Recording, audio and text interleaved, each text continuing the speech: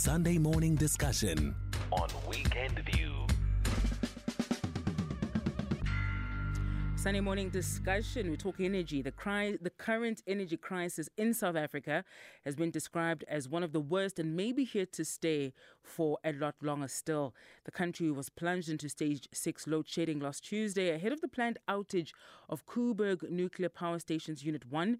The outage at Koeberg, initially planned for last Thursday, was pushed back to this weekend to give Eskom breathing room. This outage, which takes almost 1,000 megawatts of energy off the grid, will be for a duration of approximately 6 months to allow for refurbishment work at Koeberg. Some experts have, however, warned that taking the Koeberg unit offline will result in even higher stages of rolling blackouts, as Medupi and Kusile, the country's newer power plants, have often, in fact, have technical faults. In our Sunday morning discussion today, we'll look at the precarious power supply situation and be joined on the line by energy advisor at OUTA, the organization on doing tax abuse, McDaid, and Professor Sampson, Mamphweli, who is an energy expert from Stellenbosch University. Both joining us now on the line. Thank you very much for your time. Liz, let me start with you. Our fears here that even before the year is out, we may perhaps see a total collapse of the grid. Good morning, and to all your listeners. I hope not. That's not a good festive season announcement, but it is certainly being extremely serious, and we have to wonder, why are we going up to stage 6 when actually most businesses and industry are starting to slow down for their festive season break? So I think that does raise concerns as to what's actually happening on the power system. And of course, we also have to ask, why is Koeberg being shut down for 5 or 6 months at this critical time? Because what that will do is push us to another stage of load shedding. I'm not sure about you. My phone doesn't seem to give me beyond stage 6, but it's would be a pretty dark space if we had to go to stage 7 or 8.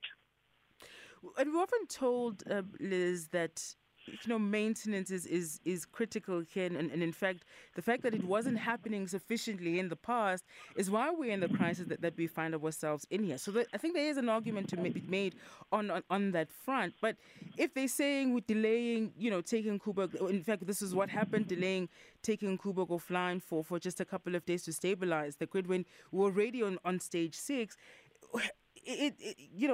are we really being told the truth here about how bad the crisis is? I mean, already you've got many people who are experiencing in excess of 6-8 hours of no power a day.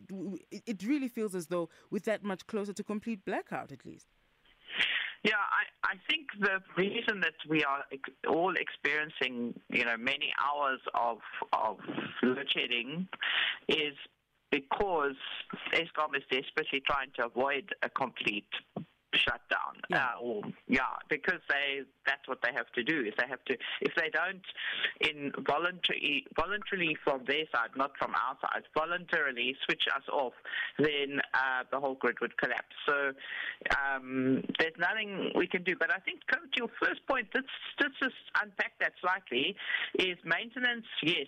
There was maintenance that wasn't done. The machines were basically run into the ground and that's a problem to try and get them back up. But we're also looking at very old power stations. Yeah. So our big issue is, why have we delayed in putting new power onto the grid, which is meaning that those old power stations have to go creaking along, having been run into the ground, and it's like an old car, I think we're reaping what we sowed, in a sense. Welcome, Professor Sampson, Mamphweli, energy expert from Stellenbosch University. Prof, thank you very much for your time with us this morning. Perhaps just your immediate comments, just with the planned maintenance and refurbishment of Koeberg as well, and we expect that it'll be out for a minimum of about 6 months. It could, of course, be more. The impact that this is likely to have going forward. Good morning to you and the listeners. Yes, the taking down of the Unit 1 at Koeberg is going to increase chances of load shedding by at least one stage more. This is an exercise that is necessary for Eskom to get the license to extend the life of Koeberg power station because it has basically come to an end, and they can't continue to operate it without getting the license from NERSA. And part of the requirement is that they need to refurbish it, they need to refuel it, they need to ensure that everything is properly run. So Eskom is sitting in a very difficult situation in that sense because they risk not getting the license to continue operating that unit. So yes, it's going to increase the chances of load shedding. In terms of breakdowns, Eskom has indicated that they have close to 20,000 megawatts breakdowns, and they at that point in time they had about 4,000 megawatts that was taken offline for maintenance. And then if you add what they call the partial load losses, which Eskom has been fighting, basically even when all the systems are working, all the power stations are working, they are not working optimally. So Eskom has been trying to fight that, and when they're not working optimally, they lose about plus or minus 4,000 megawatts. So we end up with about 28,000 megawatts that's not available, and then our demand has been hovering around 30,000 megawatts, and that puts a huge strain on the system. And part of the problems the biggest problem actually has been the collapse of the energy availability factor for the coal power stations. It's got nothing to do with renewable energy. It's got nothing to do with some of the issues that some of the viewers have been raising. It's basically the collapse in the energy availability factor that started around 2011. In 2010, the energy availability factor was above 80%. It was approaching 90%. And then if you look at the graph, it started going down, collapsing until around 2017, when it improved a little bit, in 2018, and then it continued collapsing again. And that has got to do with the type of maintenance that was done in the past, which was not properly done. Sure. Prof, we'll pick up a bit on that point in just a moment. I must just take a break, and then we'll get into more issues. My guests this morning, Liz McDaid and Professor Sampson Mamphweli, we're talking about the continuing energy crisis in South Africa. Sunday morning discussion on Weekend View. Good morning, Stabilise for the truck driver. Stabilise, the people at Eskom, the people who are running that show, they don't even have a clue what they are doing there. Because with those core power plants that we are having, they were not being serviced. And the parts for those things, we can't get them anywhere else because we are depending on Europeans. And the Europeans, they want us to shut them down. And they are opening theirs. And then on the other hand, you got Koeberg. Koeberg is nuclear. You don't take chances, Sister Sebenzile. You have to service it.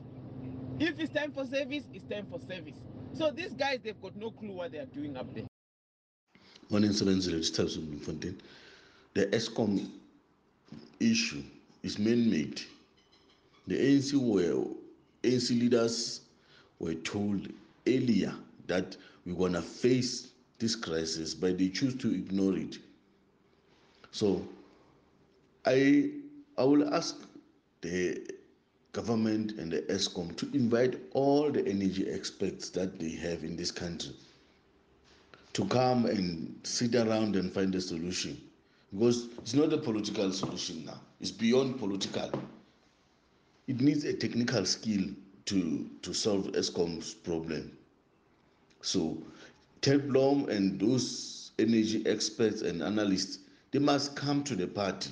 They should not talk on the radio stations. They should have a summit where they can discuss. And the Eskom management, the board of Eskom must include only technicians, not politicians. Prof, let me come back to you. Just as you heard the comments from our listeners, and in your opening remarks, as you unpacked what's at play here, you said it isn't, some of the issues that are being raised by the audience and, around leadership and so on. That's not quite, I suppose, the only issue, or not really what is at play here. We saw a new board being appointed just a couple of months ago. What is the plan there? The question of leadership, people have been, of course, calling for a sense of what's happening there, perhaps even replacement from the political deployees in terms of the minister to the leadership as well. But as we know, there are a lot of people who don't want this job, given how difficult it is. The president was speaking just the other day, talking about how the arrests are being made. People, of course, who have contributed to the crisis we're in are being held accountable. These are all important issues, and how are they contributing or perhaps stalling progress when it comes to issues at Eskom? Yeah, so the issue of leadership, I partly agree on it. What I don't agree with is the fact that some listeners are saying that some leaders are deliberately putting the country into load shedding. That is not true. So if we look at the issue of leadership, and it dates back to 2003, when the white paper on renewable energy flagged the fact that we will have a problem of security of supply of electricity in the short term to medium term to long term, and back then the leaders from the political leadership side, they delayed with the new build program. That was the first thing. And when they started with the new build program, which was Medupi and Kusile, which were supposed to bring on board more than 9,500 megawatts of electricity, that new build program had a lot of problems in terms of the design flaws at the power stations themselves, in terms of the corruption that took place there. We know what Zondo found during the State Capture Commission, in terms of the cost escalations and the delays. And that program, instead of taking few years, it took close to 14 years to complete. And even when it was completed, it's still not giving us what it's supposed to have been giving us because of the design flaws that are associated with the corruption and malfeasance that took place in those power stations. So, in that sense, I agree with the people, the listeners, that the leaders kind of dropped the ball in terms of that. When it comes to the current situation, the president went around the power stations, engaged various stakeholders, and came up with his plan. And based on that plan, government intervention was to basically put in place a new board. And the new board is supposed to basically implement the president's plan. It's supposed to consolidate the various plans that are there to try and arrest the problem. And part of their work is basically, and then they have what we call the shareholders compact. And the shareholders compact is saying, take back the energy availability factor to 75%. And now the president's plan is now being implemented, and we expected that it will take between 12 to 14 months to start stabilizing the system, and about 18 to 24 months to get rid of load shedding completely. So I would say the challenge now is that we had these breakdowns, which some of us are suspecting that this could be man-made in terms of the sabotage that Eskom and the president has been talking about. Because if you look at the way it happened, one day we on stage 3 load shedding, and then all of a sudden we've got breakdowns that are totaling close to 20,000 megawatts within hours. So that, for me, is very unusual. and it's something that needs proper and thorough investigation, Indeed. both from the forensic side and also from the intelligence side of things. Yeah, absolutely. Liz, in a moment, I want us to talk about the long-term costs, and we'll come back to that in just a moment. Sunday morning discussion on Weekend View.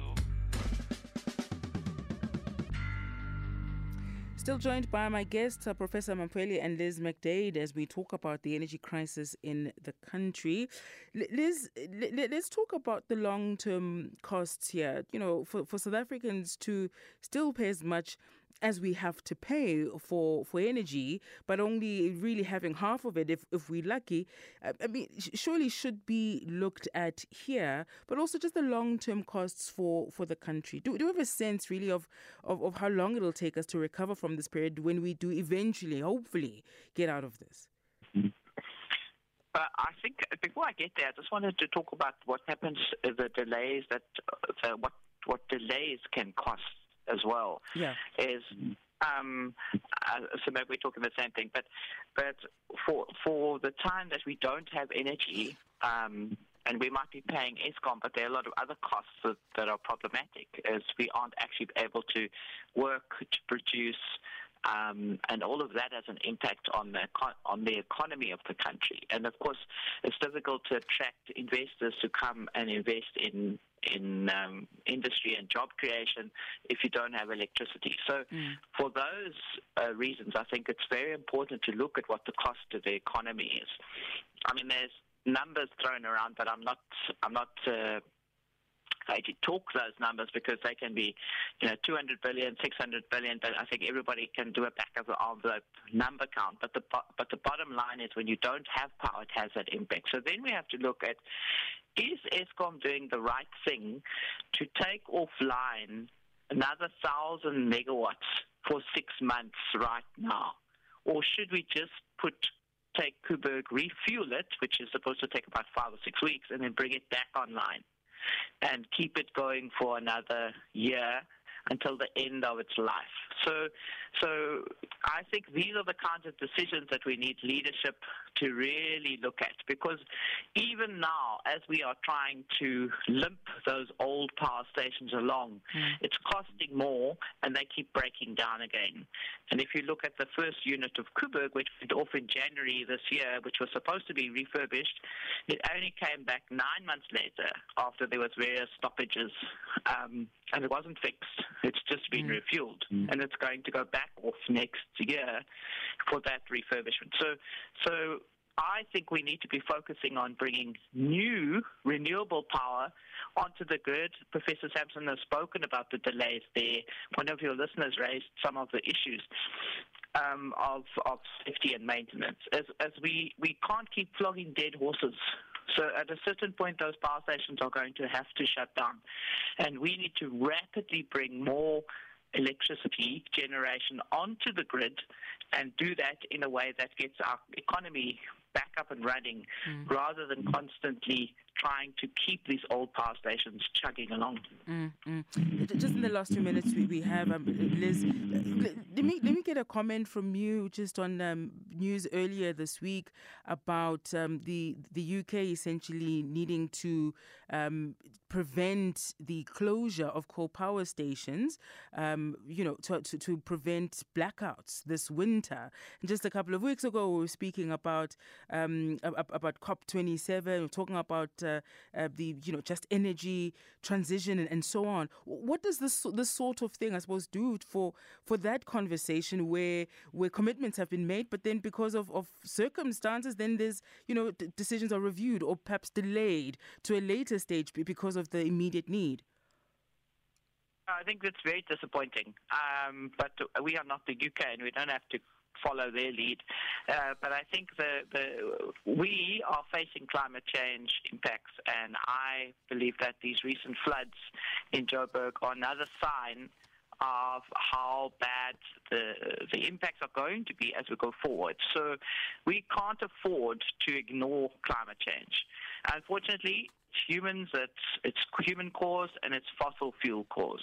So we have to really say to ourselves, never mind what the rest of the world is doing in the short term, we in the long term are going to invest in the renewable energy. And luckily, we have one of the strongest solar resources in the world. So we should exploit that as much as we can.